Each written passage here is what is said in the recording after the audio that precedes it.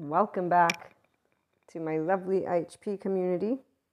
Today we have a lovely Q&A, and this Q&A is about self-proclaimed friendships and the whole notion of human suffering and forgiveness, and a couple of different themes we talk about.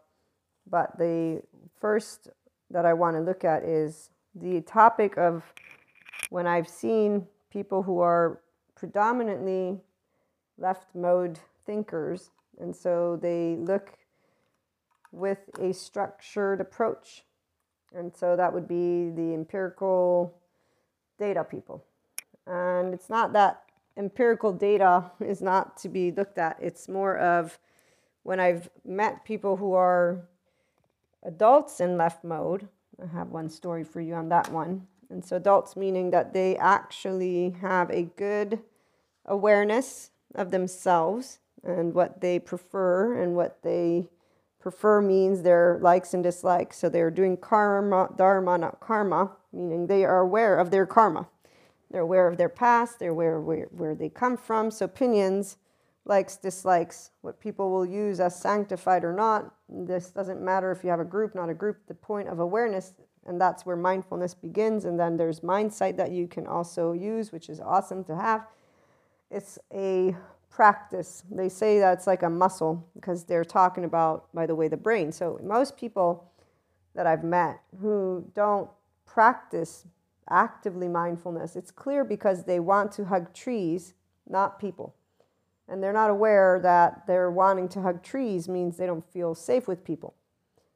And if they're not aware, that's why the adaptive child emotional response is there, because they're not aware that their default mode network with that others and the self is activated and has scanned their territory regarding to people and has decided I'm going to stay engaged in my fight, flight, freeze, my reptilian parasympathetic nervous system branch.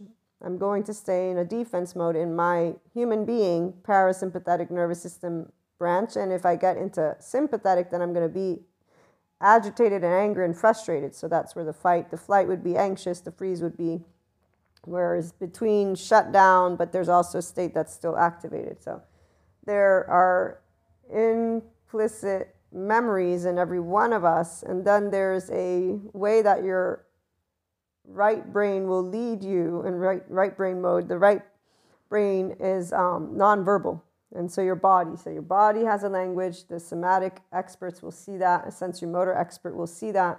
If they're well-rounded, if they love humanity, they will also integrate a way to share with people with compassion their knowing, but also with transparency, especially if they're good therapists, because some are not yet good, but the ones who are good, they will know, again, this difference between what is theirs, what is not, and the importance and value of sharing a data point.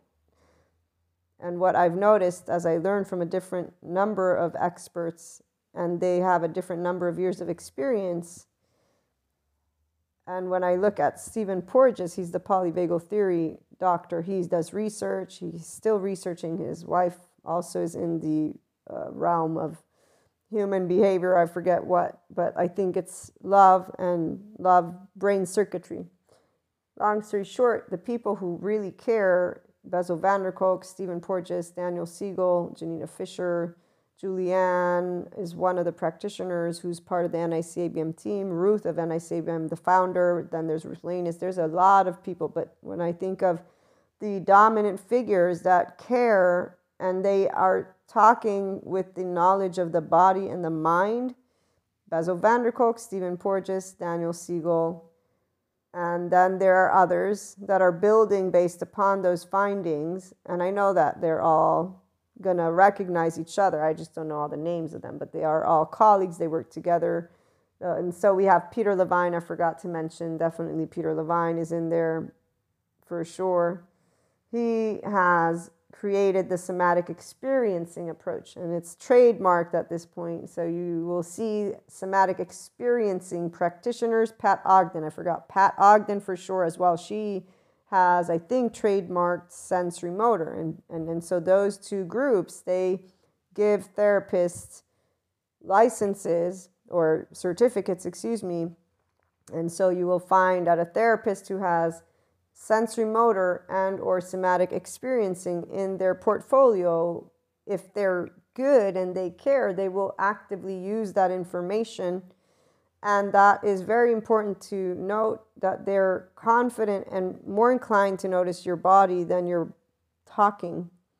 And here's where, so back to, I'm getting into the psychoeducation, back to my example so we can continue with the self-proclaimed with enlightenment, because I want to address those who are left mode brains are choosing consistently in rigidity to present their group's findings versus look at different number of findings that are out there and bringing them together.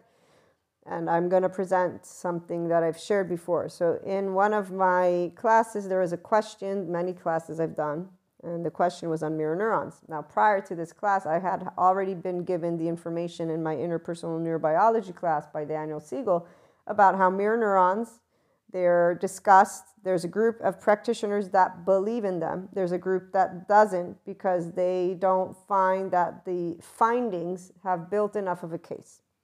And so we have within the realm of mental health, like in any other realm, a divide between these people who say they care, and some of them do, the ones who are open to all information care. Why? Because they're not putting rigidity in the mix.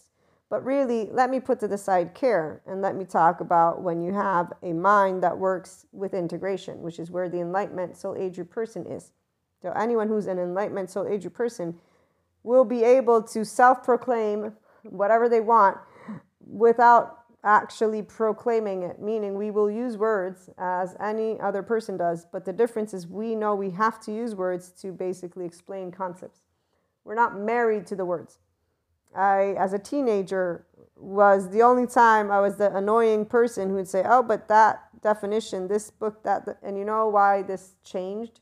It changed not only because in one of my courses, as I learned more with teachers and they explained to me how words change in time, one of the classes that stands out is my gender and language class, where we went through how words changed, and one of them is something that people use today. And so the same people who use it when they're giving me shit, if you will, about the words that the dictionary is taking in, they have missed the aspect of you're using a word that meant something different way back when. You obviously don't know how words work. And this is because not of the people, they're learning from the leaders who are closed-minded. How dare they change this word? How dare they manipulate vocabulary, manipulate the manipulation of language? And the groups that use it are both on ends of spectrums that are equally unenlightened, may I add, because they're both creating a dispute over something that is silly, because we all manipulate. As any good therapist will let you in on a little fun fact, humanity, as to get along, you're going to manipulate each other, but not necessarily in a way of trying to actually get something out of each other. And when that does happen, there's different degrees and different aspects, but when you get to the bottom of it and you take a look at the person, let's say that even if we want to allow ourselves to go all the way and look at maliciousness with intent, the structured brain of a psychopath does not light up in the area of the amygdala and the parietal orbital whatever cortex, this social, the brakes, the social brakes we all have. It's a specific word. I'm going to grab my notes. But these two areas are not functioning. I don't know why. I don't know why they don't light up. I'm not 100% sure. I'm thinking they're still looking into that, and it'll take some time before they figure it out because of a lot of things. But so far, what is clear is that the person who has a brain that is of a psychopath, it's a structured aspect. So the amygdala, which is where we will see others and be interested in their needs. The orbital is where we would know about social context. And there's a degree of social context and emotion that we will understand what to do or not to do. So pressure, if you will, for those who feel pressured. For those who become aware, of course, I will care about my surrounding, and you work with yourself. Here's where you working with yourself means allowing your default mode network to downregulate. It's okay. Others and the self, there's no threat. This is us, society, and of course we are emotionally involved. That amygdala, that limbic system is alerted because it involves people. It involves us. And then there's also the part of being co-regulating with each other's nervous systems, the mirror neurons, back to that. So the mirror neurons and the nervous system, the way that Daniel Siegel presents it, and even I think Stephen Porges, is that it's like a sponge, or at least Daniel Siegel says it's like a sponge, so you absorb. The reason people get burnout when they don't move into their full compassion is because they don't move to the prefrontal cortex, where they can say, okay, this is not my emotion, it's not my nervous system, it's not me going through this. This is someone else going through something. So creating it's not distance as in let me move away from you. It's an awareness this is mindfulness and mindsight. And it's your awareness of your own body, your own nervous system. And you're knowing I'm not the one who's anxious. This is somebody else. Let me check in with my friend. Let me check in with the group. Or just disengaging from the entire idea of saying something about the group, for example. Okay, so the part of being able to be aware of your surrounding in a way that is attuning to it for an Enlightenment Soul Age person works automatically in this way that I'm describing it. And 5D, by the way, that's where my 5D mystics are, which is unconditionally loving, and they are neutral because they're a love cycle people. So they won't be reactive with shame. Oh, maybe I'm not doing this good, maybe I'm not doing that good. They won't be inclined to serve in this I'm gonna baby you or mother you or whatever. There's time to grow up into learning not to do that, I should add, because we will tend to be concerned with the well-being of others. That's actually our human nature, to tend to each other. The difference is the shame cycle people have a pressure about it. So when things don't go the way they would want, so there's a misattunement between people, okay, so disagreement. The people who have shame cycle have the egos that get bruised. Oh my God, did you see my friend? They were so rude to me. Okay, love cycle people, we grow out of that as we get to become adults. So teenage years is where I'm thinking there are aspects that I looked at, experienced, and said, this is not love. This is strings attached. It was very easy to identify expectations. That's the second sub-module, if I remember correctly, for the first main module of dealing with the unknown, uncertainty, unwanted of the inner growth program, for example. People and expectations. So if you are a person who's an independent human being, which is where the Enlightenment Soul Age people stand, their oats is off, the default mode network is downregulated. Our ventral vagal is therefore consistently on. They're not scanning others in the self to say, let me get your approval. We're not looking to be seen, soothed, and validated in our, let's say, self-proclamation of what we believe in or what we feel in. We have no care of what you have to say about it, not because we don't care. We don't emotionally have an effect that you will be the judger of it all. No. If anything, I will acknowledge the feelings that I have. I'll tend to them, and I'll be able to, in time, silence them, because there's no need for me to be reactive in my body to what you have to say. I'm not you, you're not me. We're different. That's very straightforward.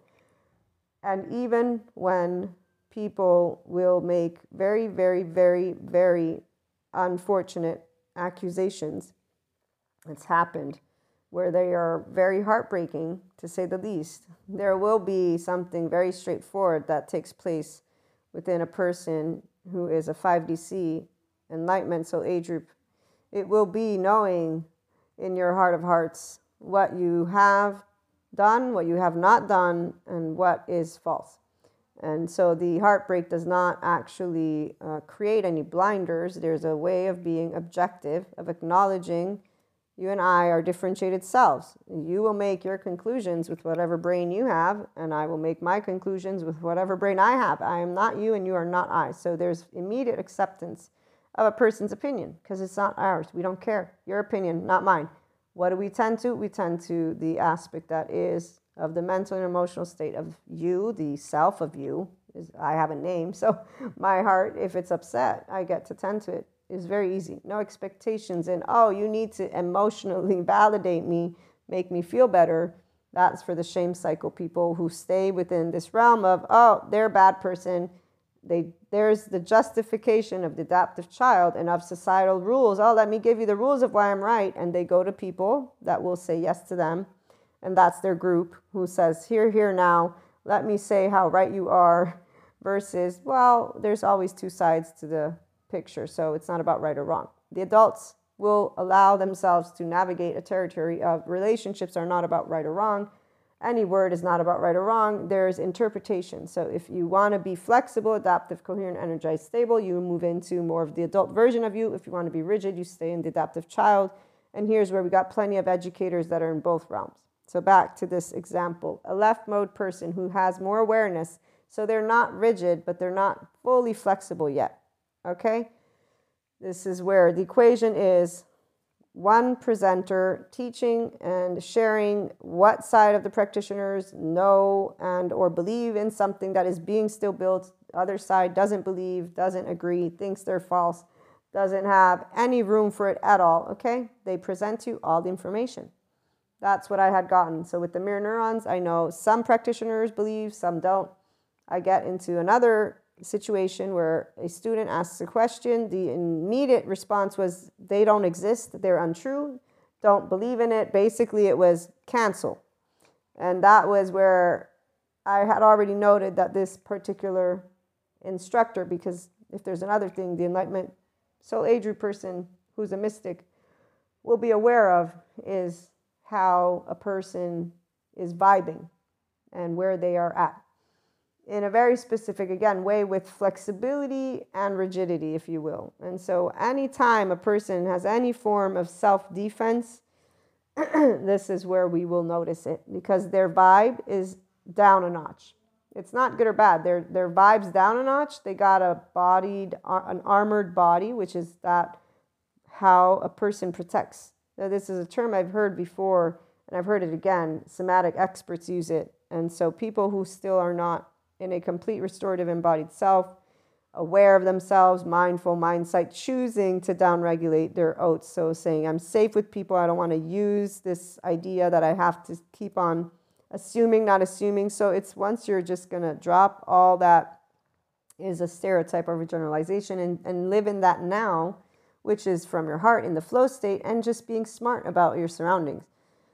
This is not hard to do if you have very straightforward. You wake up in the morning, you have routine, you go out. Like the surrounding of every person, if they look at it second by second by second, is a situation that you can handle with your awareness. The idea that if you do something or not something, it's the nervous system that accompanies the doing. So I'm going to use, again, me as an example. I will have always chosen to not go to places in the city, for example, of Naples, that I know my loved ones that know the area will have told me is not ideal. Why? Because if I'm by myself, I'm a 4'9" woman, why would I do that? Okay, I've had people who instead they've disregarded this particular data point. They have gone to these areas and they found themselves in unfortunate situations that created circumstances that were not pleasant. Now, their reactivity was to criticize the city, to criticize the people, to insult humanity, to yada, yada, yada.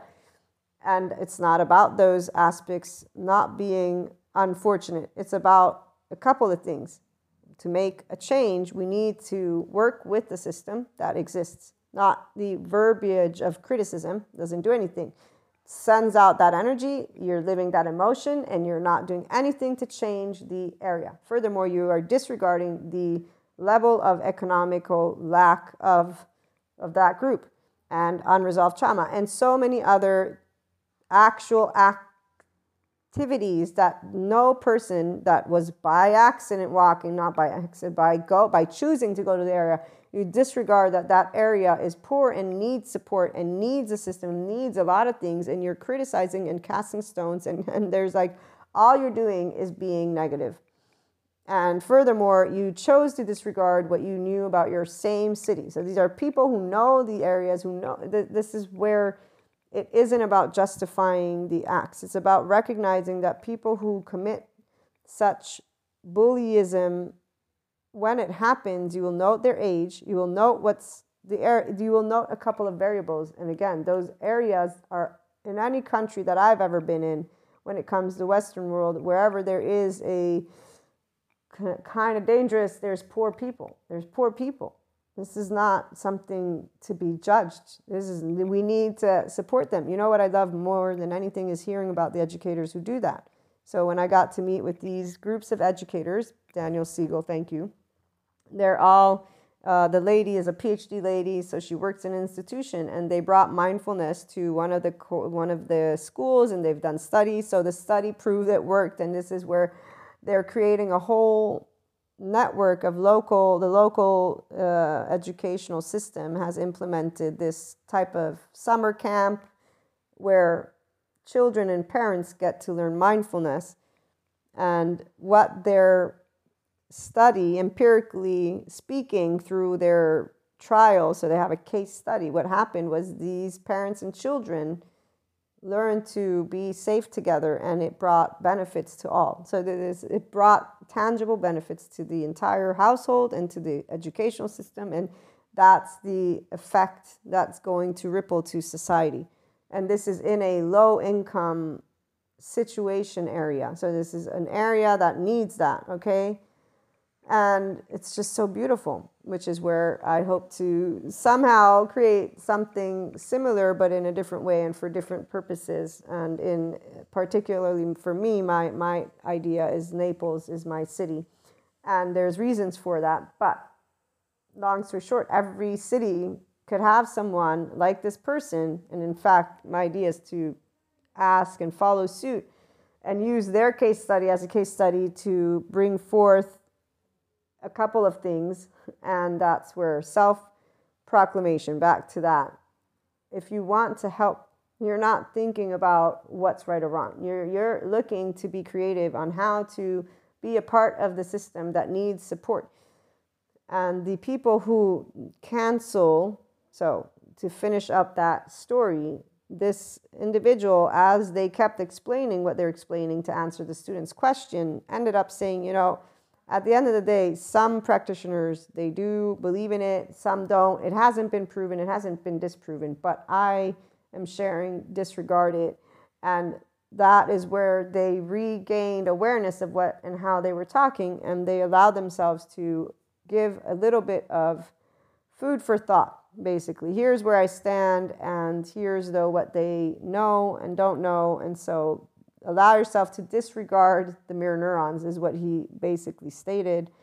But he also ended with allowing himself to make clear they have not been disproven. So this was the more important part, because it's not been disproven, and there's a buttload of practitioners that instead they will use. And I personally, as somebody who does have that perception of others, total sponges, for sure.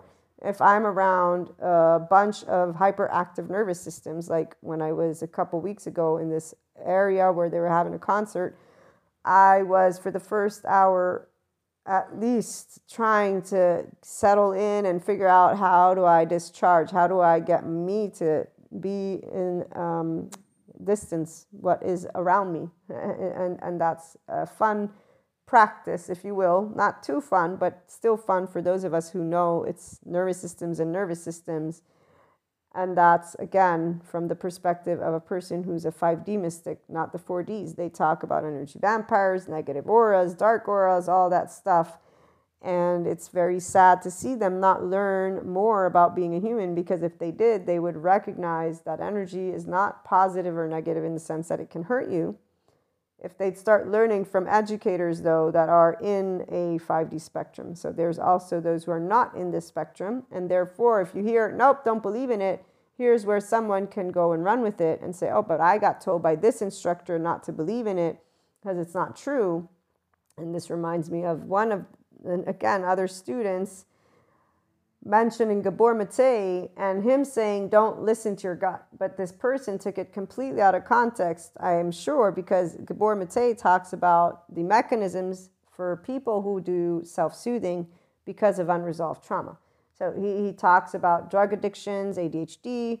He talks about how people are following a gut that is not being guided effectively, in fact, because their patterns are of self-soothing because of, here's where the shame cycle comes in, but also a body that doesn't recognize that restorative embodied self yet. So it's been cut off from everything's going to be okay, and there's a dysregulated and modulated embodied person. So you have two layers that you get to work with on that note, and it's only if a person is actually going to care about their body, which is their feminine, and their mind, their masculine, and work with their mind in mindfulness and in mindsight, in equanimity, and work with their body with compassion and love, meaning understanding that the feeling of not being safe around people, so wanting to hug a tree, is not a truth. It's because of, right here is where we can go back to attachment category, and we can understand that. And there's an attachment system, which is where our lovely limbic system and amygdala is.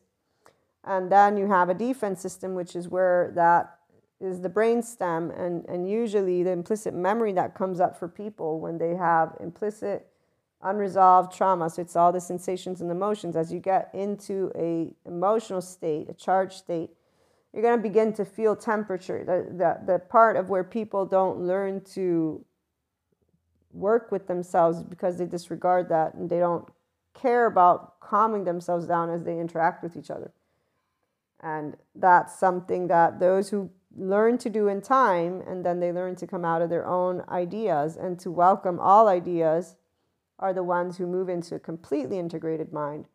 And here's where, with self-proclamation, what I saw once was this guy who was talking about Sadhguru, and others have talked about this as well. And he's not the only person who has used self-proclaimed titles, but this is the part of where the only ones who make a big deal out of self-proclamation like this are the people who are of a group who then decide, I'm against that group. And here's where there's not even an awareness that they're against. They just disagree, and they want to win. They're wanting to break down everything that the other stands for, which right here is where this is humorous to me, because they're taking, in a form of criticism, another to break it down, to destroy it, essentially, because they disagree with it. And the part about what an enlightenment soul-age person will note is that anyone who's wanting to destroy something, it means that you are against it. You don't stand for it. It means you have an agenda. It means that you are not aware of yourself, and you're not aware that you are one group, another's another group, and nobody is winning anything. It's called perspective, and it's called opinion, and it's called, someone who has a group that follows them the same way you have a group that follows you, and it's humorous from the outside personally, because here's where Enlightenment Soul Age people, we don't have leaders. We look at people as whatever they stand for. Yes, we're going to use the words, but they're all sharing information. We're independent from where they want to head or not head. So they can like it, not like it, whatever their likes or dislikes are. They are not ours. And that's something that's quite unique and very beautiful, I might add. I will have to cut this one short, but since we have pretty much concluded, I'll cover the self-proclamation, and that's about it for this one. We'll come back with another Q&A at a future date, or a second part will come, but when you note, if you are tending to information independently, you will note that even this whole word of self-proclamation is kind of BS. I, as an entrepreneur, have to choose titles all the time. I don't like any of them. I like inspiring human potential, which is what I've started to use. But when it comes to the world of work, I have to put in something that's tangible. And obviously, I am an online entrepreneur, because that's consulting, marketer, professionally speaking, content creator. So titles work for us in ways that we have to use. The part of enlightenment, yes, this is self-proclaimed, for the categories of what are part of an enlightenment soul age group are quite clear. And in fact, if you find anyone who's objective with themselves, they would be able to know where they're at. If they want to bullshit themselves, they'll be able to bullshit themselves the same. If they bullshit themselves, it's not good or bad. It's because they're unaware of their own shame cycle. If you're aware of how you feel about yourself, you don't have a shame cycle, because you'll accept the imperfect person you are without any problem, since we all are imperfect. The default mode network is downregulated for the Enlightenment Soul Age person, because in our body, we're not like, oh, now let me feel shitty because you don't like me. No, I'm not going to feel shitty. You don't like me. Good for you. The only times we care is because of having created or thinking we were creating intimate relationships. That we will care that our loved ones don't like us because we like them, and it's where we love them. And even here, when it comes to the Enlightenment Soul Age person, there are no strings attached. It's not that you have to like or love me the same way I like or love you. It's a bond that is for the test of time, if you will, because there's no reason for rupture when it comes to relationships. For the person who's in a 5DC Enlightenment Soul Age group, they don't understand it because it never makes sense. I was a kid, I didn't understand. I'm a grown-up, I understand. People choose, basically, to disrupt each other's relationships. There's no reason to disrupt anything, because naturally speaking, relationships recalibrate based on where the interests and the enjoyment lies. So you will always be around people that you enjoy more than not. And if there are lacks of interest, well, you'll have little to say for sure, right? So this is natural. This is not about there being disruption. It's about knowing that we all have different types of personalities and yada, yada, yada. So yeah, we're not like, oh, they don't like me anymore. It's something that only takes place, again, if there's aspects that begin to happen. But as that begins to happen, we naturally note, oh, well, wait, they're another person, I'm another person.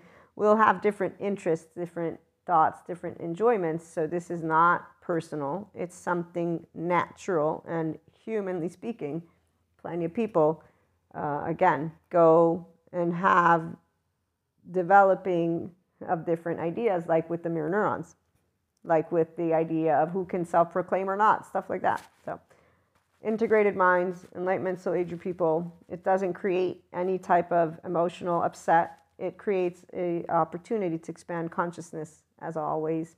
I was able to get a part 2 for you, so I didn't leave you hanging on the friendships, human suffering, and forgiveness from a Q&A perspective. That's what we're going to continue talking about.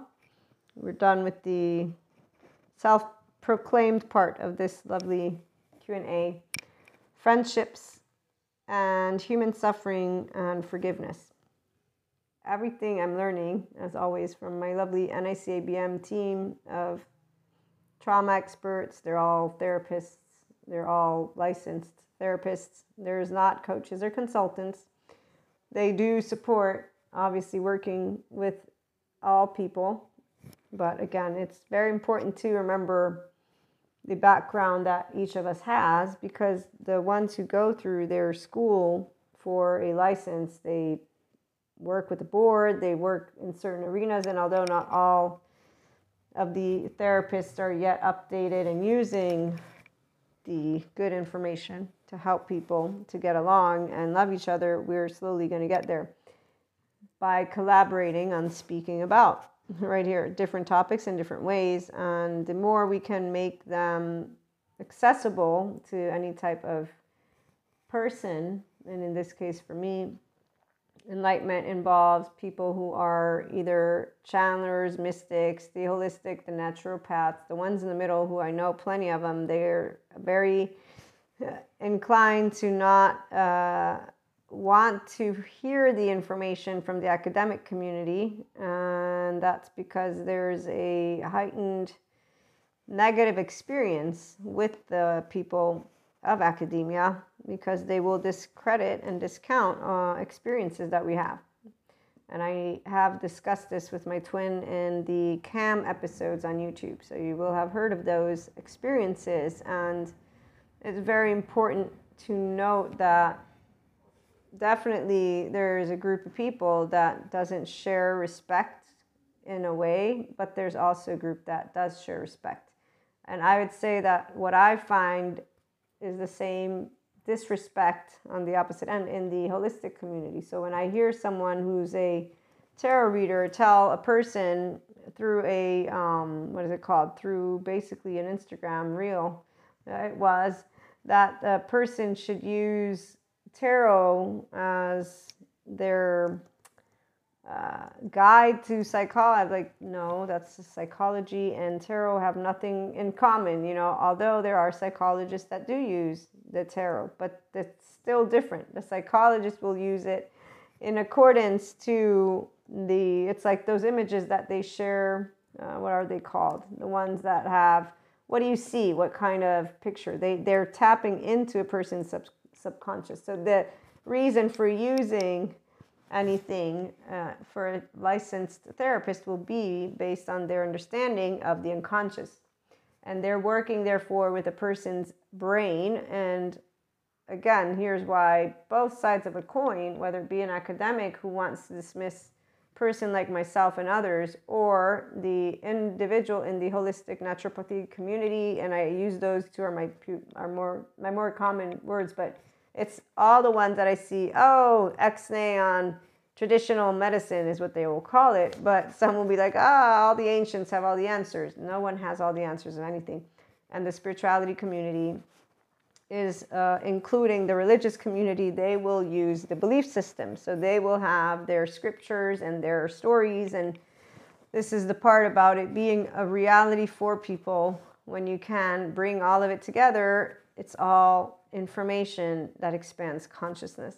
If you approach any type of conversation with the adult emotion, which most people don't have, the ones who are yelling at each other and or the ones who are in a space of listening, but they're not hearing. And what does that mean?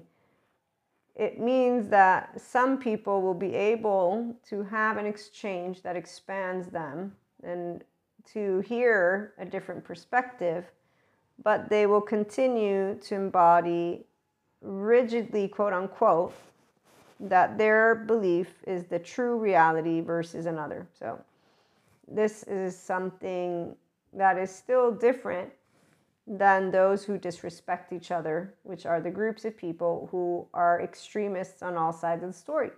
Very straightforward. Okay. Repair, rupture, secure attachment. Everything I have been learning points again and again and again to the default mode network that people don't understand. Yoga helps you to stay settled because you actually are learning how to use your nervous system. Which one? The actual new branch of the nervous system in the parasympathetic area of our body. It's called the ventral vagal nervous system. So Buddhist psychologists will talk about it.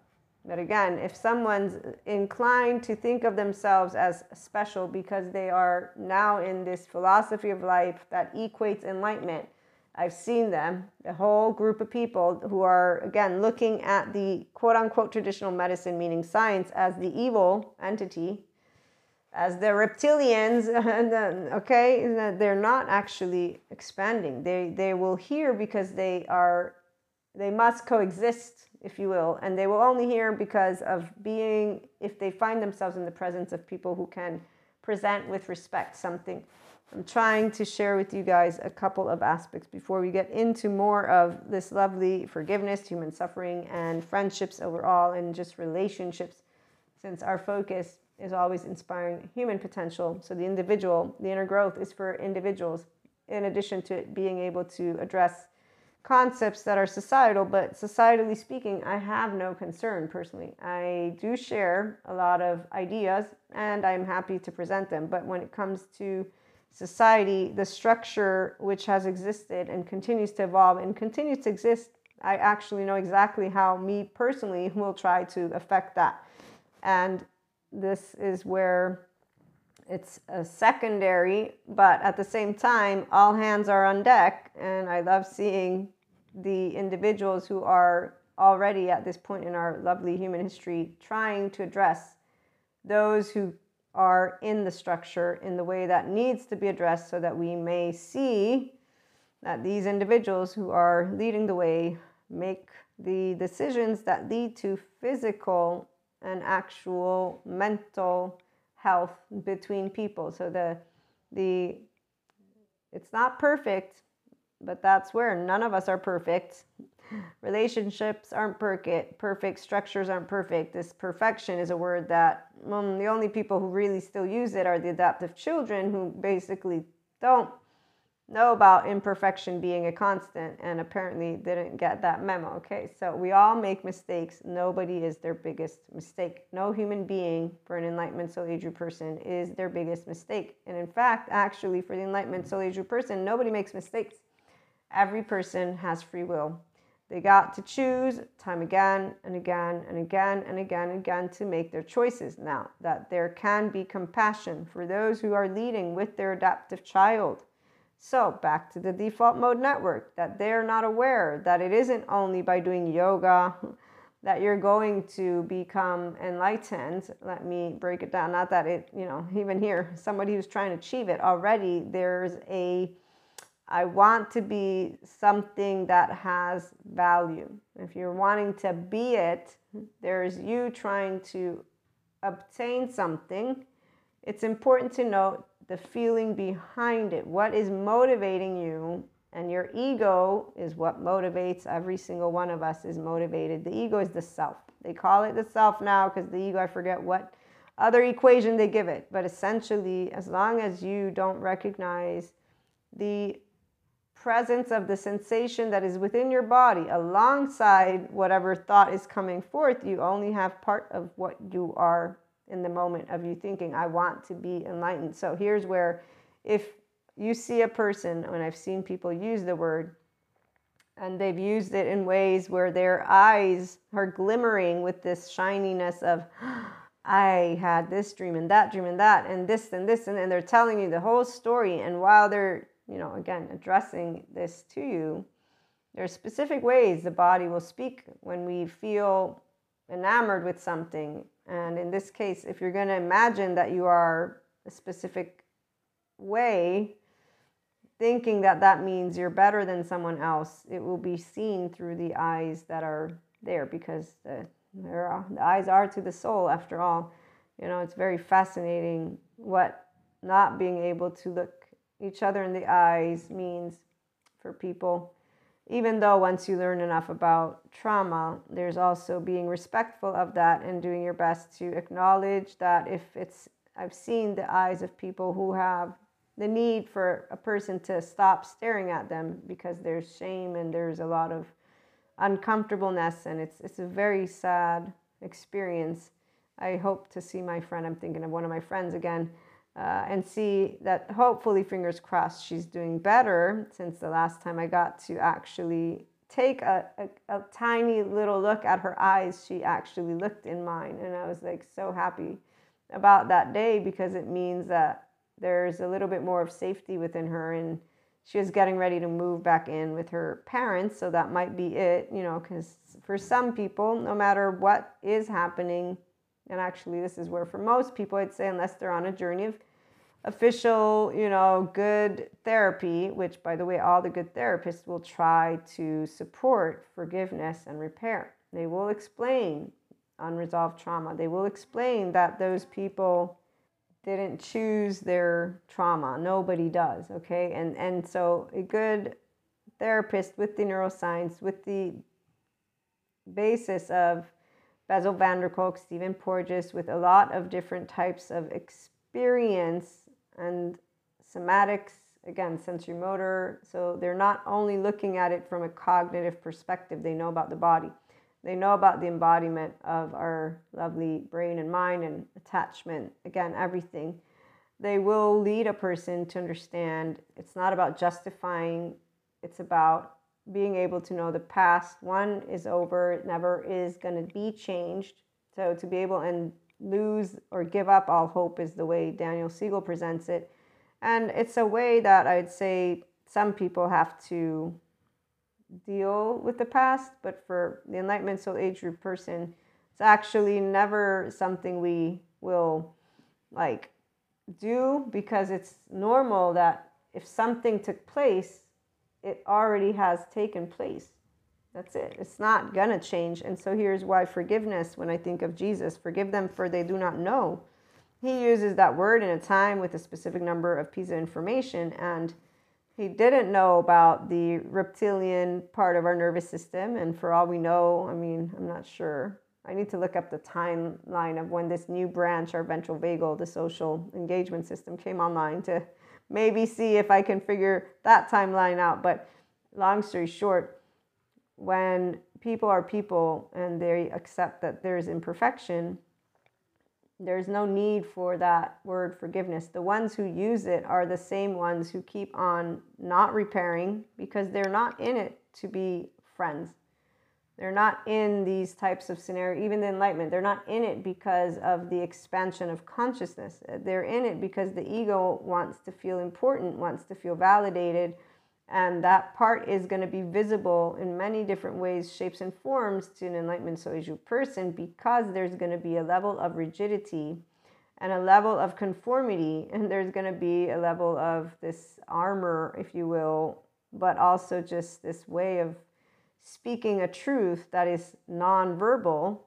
And that's the part where a person who is not activated in their default mode network, and let me scan the others and the self. So basically, I'm not activated in analyzing, are you telling me the truth? Are you lying? What are you? Okay, so person who's a functional adult, who's an integrated mind, there's mind sight. So they're able to sift the mind, they're able to be attuned, they're able to see and sense all, because that default mode network is downregulated. But first and foremost, it's also because a person has chosen to regard themselves as a person, another as a person, and not to make any assumption on what the motive is, what the motive is not. You know, there's no strings attached. There's no thought of something is happening that I need to figure out. There's choosing to allow a friendship, for example, in this case, to unfold. And this is for all of our relationships. The human suffering that people have is in there and due to them being in their temporal junction. They don't move to their prefrontal cortex, to their third eye, to the state of compassion. In fact, they stay in those mirror neurons that we talked about. And they don't move into being proactive, into one, differentiating and saying, I'm a person, they're a person, my nervous system might be picking up something different. They're not even, and all of this is, by the way, unnecessary. An Enlightenment Soju person will not be doing any of it. It will be simply straightforward. You're a person, I'm a person. I don't know what you're feeling and thinking. I'm going to wait till you tell me. I'll have a way that I'll tell you what I'm thinking or feeling. And if you say no, well, I'll have to go with it. I don't care if you have a story behind it. Because this is the part of not thinking of people as, oh, that might be an evil human being. Who cares, quote unquote, meaning if you're going to do something, you're going to do it in time. It's going to come out. There's no way that something doesn't come unfolded, which is why a person who is able to enjoy people for who they are, even when gossip has happened, even when lying. Like, to me, all the lovely people in my life, I am very upset when any person, and I'm sure there are plenty of listeners that as they tune in, they'll have their judgment. To me, they shouldn't judge. It's not their life. It's not their friends. It's not their people. It's another person telling a story. And it's not pink tainted glasses or sunshine. This is an actual taking a look at everyone is imperfect. There's no reason for an individual to not love, because FYI, love is when you're engaged in your ventral vagal system in the first place. The love that you hold within your body does not depend on others. It depends on what you choose to perceive, what you choose to tell yourself. Back to the attachment security people, when you are able to make sense of their challenging, difficult things that have happened to you, you have a secure attachment. And now I'm saying it in this way because it's very, very interesting how many teenagers grew up to stay in their sob stories. Because again, if you have a horror shit show of a story, I'm going to listen to you. And you know what I've found is that those who have a horror shit show of story have a lot more of love to speak about humanity and true friendship that they choose to bring, because they choose not to behave in certain ways. Now, some people, they will continue to have conditions because they will continue to fear or to be, people who will see what they want to see, which is something that a choice is a choice. Again, free will. You can either accept that there's unresolved trauma and there's poor and there's a lot of different things that happen. And so that it's not about evil or the devil, but that it's about a lot of more components, or you can, again, choose to stay within a limited mindset, which is where 3D, 4D, other soul age groups potentially are. And again, someone who's open to listening, I can always note, and anyone can really, if they're in the Enlightenment soul age group, because the other ones are creating their assumptions based on stereotypes, based on generalizations, based on what they believe to be true according to their past, and they're choosing that it's so. And that's not good or bad, because we got other soul age groups for reasons, and that's what they're for. So long story short, you get to tap into or not tap into your infinite higher human consciousness potential day by day by day through your free will. Friendships are built because you support each other in moments of that suffering, for those who have the suffering. Love cycle people, we don't have suffering, because unless there's a truck on top of our body that's actually squishing us, and I mean this, I will have no shadow of a doubt when I will encounter any person who's from a love cycle to the Enlightenment soul age group, that they will be able to say what I'm sharing with you. Shame cycle, no, it's different. Shame cycle group, they will have what is that whole dark night of soul, ego death, and that's because they will have areas where they will have made compromises, because they will have not noticed that they were an adaptive child emotional response, so that they were in a insecure spot in their emotions, that they were reactive and whatever. And it's going to take however much time that the person decides to sit there and ignore that their choices were led by hurt feelings or fear of rejection, whatever. It's like my friend, the one that I didn't talk to for 5 years, when they came back around, they apologized because they did do what they did knowingly. When they lied, they chose. When they were treating the entire meeting together or whatnot, they knew when I was getting upset, and they because of the way that they can read people.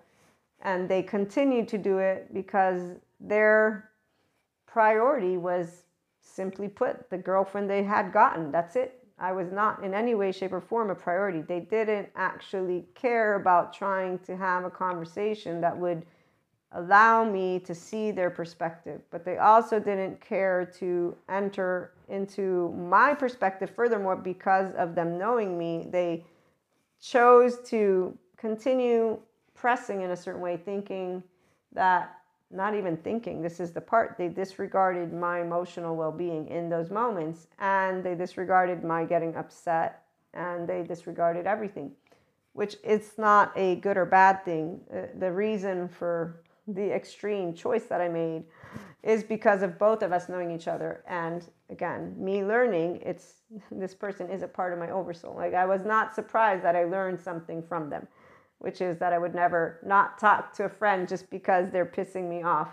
That I would just, leave it alone and recalibrate, but not, because the reality is, in those entire 5 years, I was angry at my friend for having dismissed the importance of our relationship.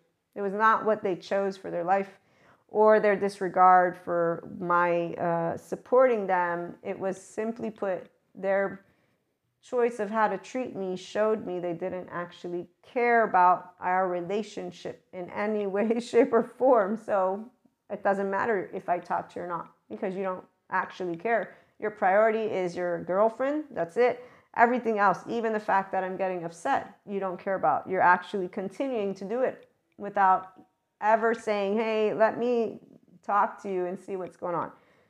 So the part about what we get to learn, though, is very beautiful, the love cycle people, which is where, when we address the topics, I didn't say I did say that you're an asshole. You know this, though, because we would tease about that. This person teases because they know that they have this clownish behavior that is asshole-ish behavior. So the conversation was very serious, including this, you know, you acted like an asshole and them knowing it, and clarifying areas, but also sharing something important, which is I don't have establishing relationships for just no reason. If I'm here, it's because of caring, and you didn't demonstrate that, yada, yada, yada. The part of conversation, repair, rupture, forgiveness. There's no need to forgive anything. There's an, oh, I forgive you. No, it was, we're going to sit down, we're going to talk, and then we're going to clear it up. 2 days to clear it up. I was still upset at them the second day. And then this thing happened. It was hilarious, this event that took place. But when you look at human suffering in a separate, organized category, it's the way a person will evaluate.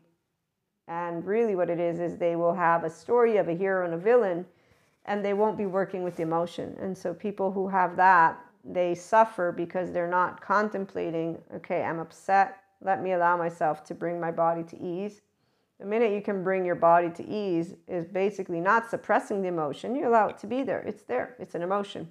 You say, it's an emotion. It's okay. What is it? Sadness? Well, of course I'm sad. And you allow yourself not to justify, but to understand my sadness comes from a situation.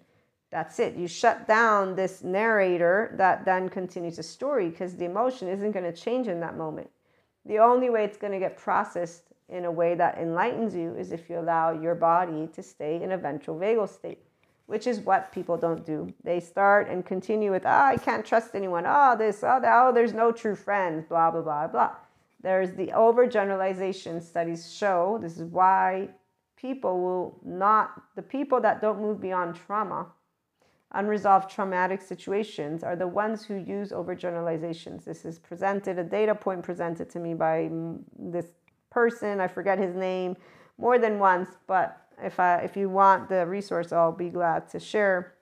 In the meantime, it's something that has been said more than once, and even when I share again with you when Daniel Siegel presents, if you're able to make sense of the very challenging things that happen to you, you will develop a secure attachment experience. This is where people can go through life without human suffering, which is where the love cycle is. The shame cycle, no, because they have what is shame, blame, fault, revenge, rumination. They're in the I'm at fault, they're at fault, he's broken, she's broken, and they're always doing this little tag game.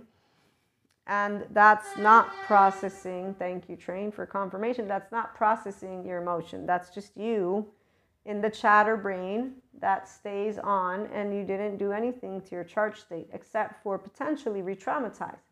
Because here's where, when I would think in those 5 years of my friend, I would get more angry than not.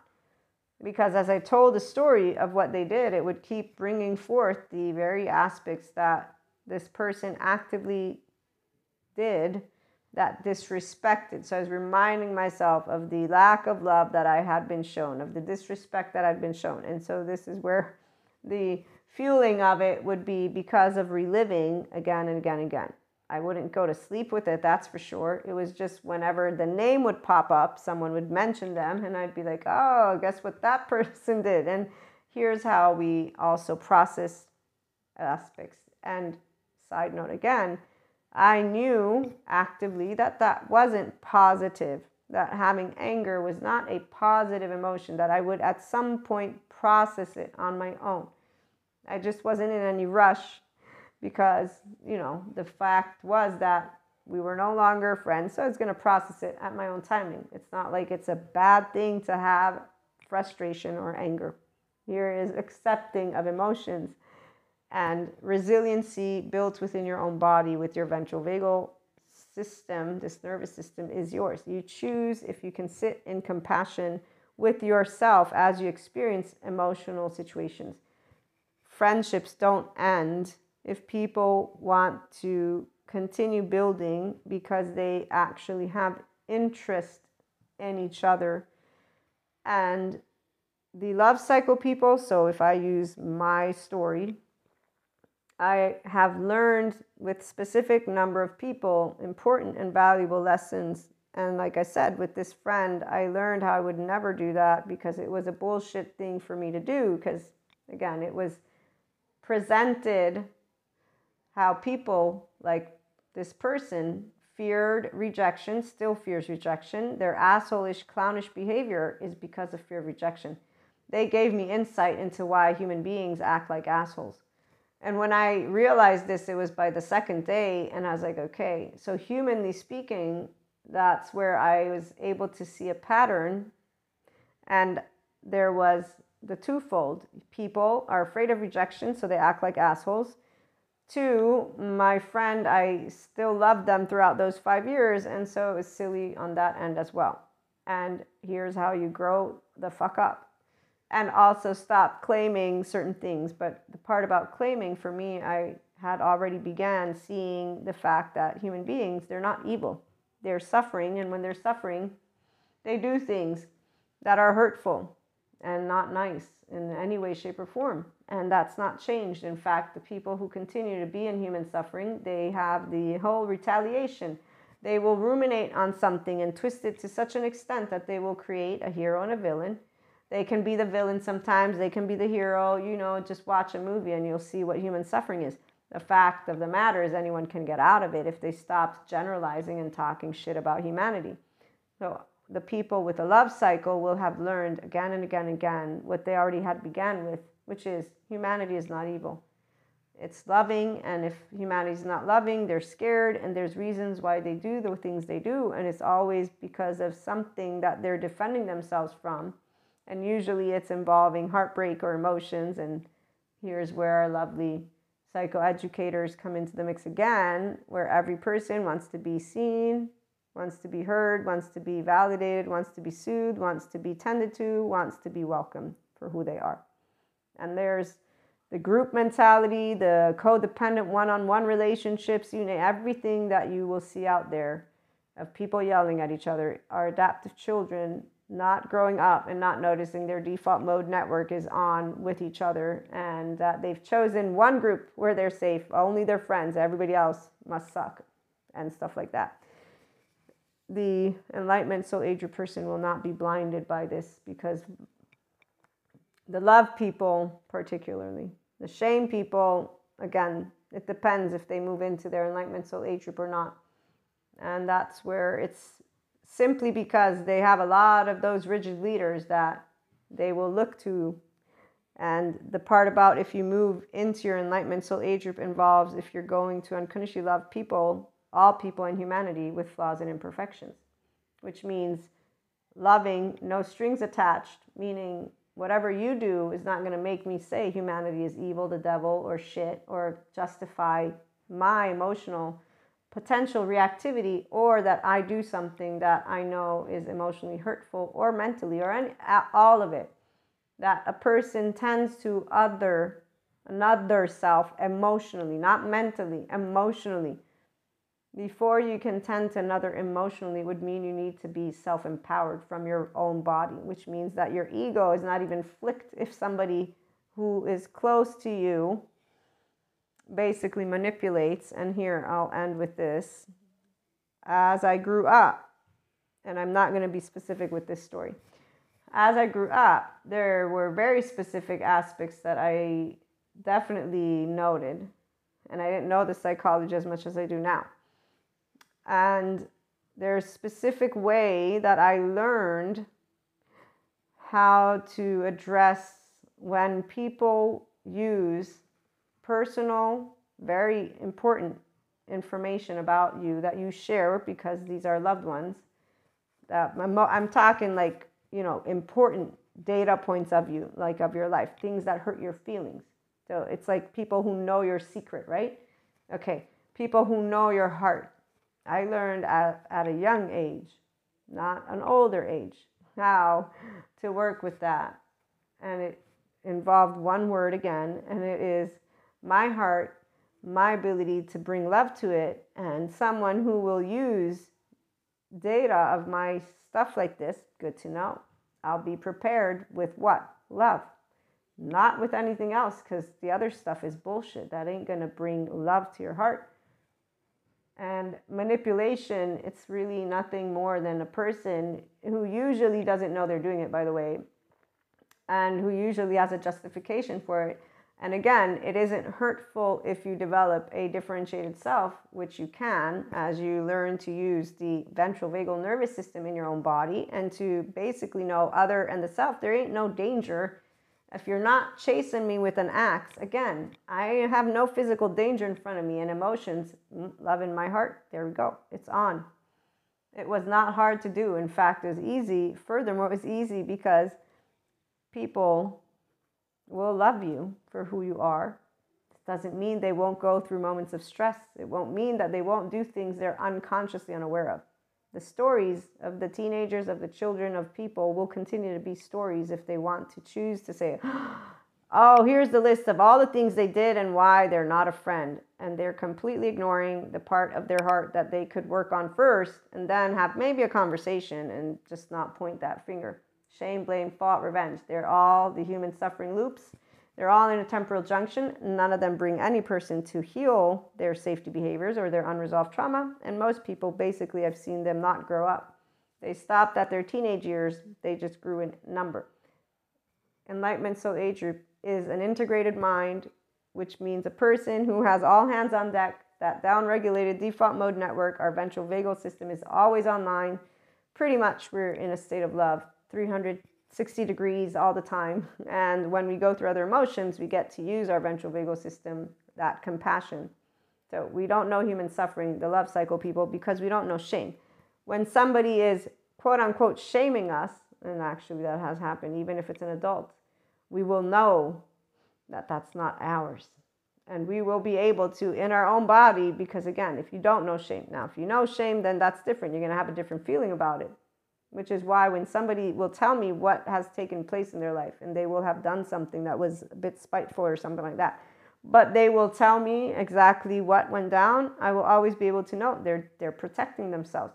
They did something to protect themselves from a bully, from whatever, but they will be aware of it. And so it's about being able to take ownership, and then also a person who moves completely out of shame to say, fuck this shit. I ain't gonna put up with anyone who's going to treat me in a certain way. You can move into being able to be the person who is consistently sharing love. That is a calling, if you will. And so what I'm trying to say is, for me, I will always choose love.